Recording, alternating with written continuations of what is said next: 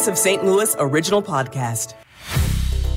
This is the St. Louis All Local podcast with the local stories from the KMOX newsroom for Tuesday, October 10th. I'm Debbie Monterey. And I'm Tom Ackerman. In the news this morning, the homeless encampment that was outside St. Louis City Hall has moved down the street. Stanchions around the grassy area outside City Hall and in the Fireman Memorial Park. Now this homeless encampment has just moved down the street. About a dozen tents are now sitting outside the former municipal courts building. And all of this is happening while the Board of Aldermen has yet to take a vote on the Homeless Bill of Rights. That is somewhat controversial because it would make an exception for the homeless being able to use the bathroom anywhere they want. Reporting downtown, Stuart McMillan, KMOX News. St. Louis is committing millions in federal grant money to repair unused public housing units. $2 million of the funding will go towards the St. Louis Housing Authority to repair over 120 units of public housing.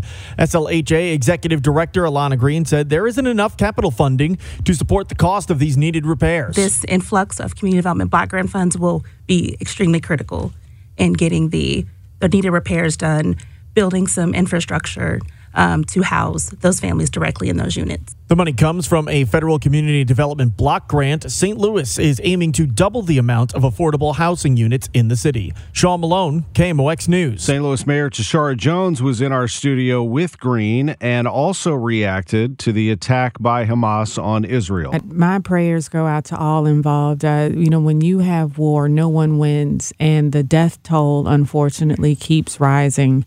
I, unfortunately, haven't had a chance to visit Israel in recent years. The last time I went was 2005. So a lot of things have changed since then.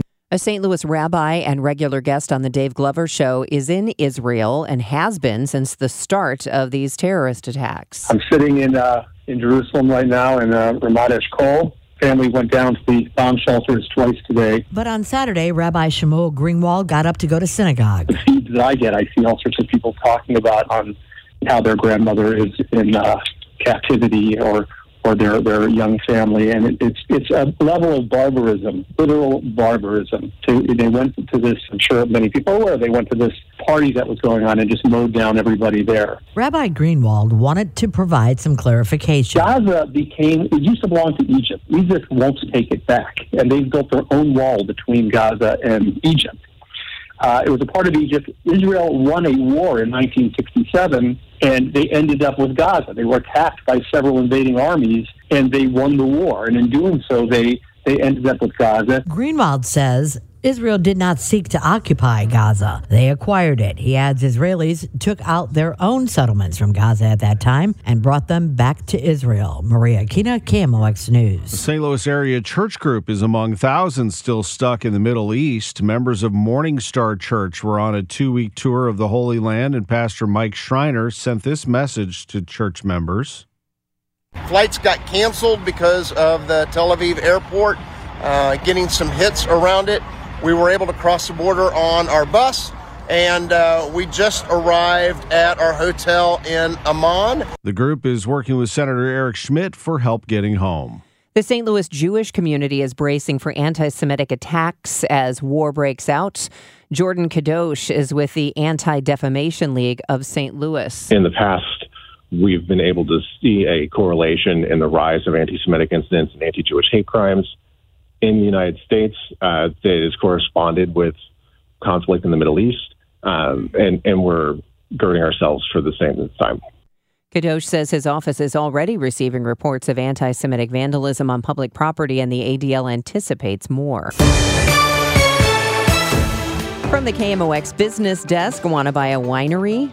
Chalmette Vineyards and Winery in St. Genevieve is for sale.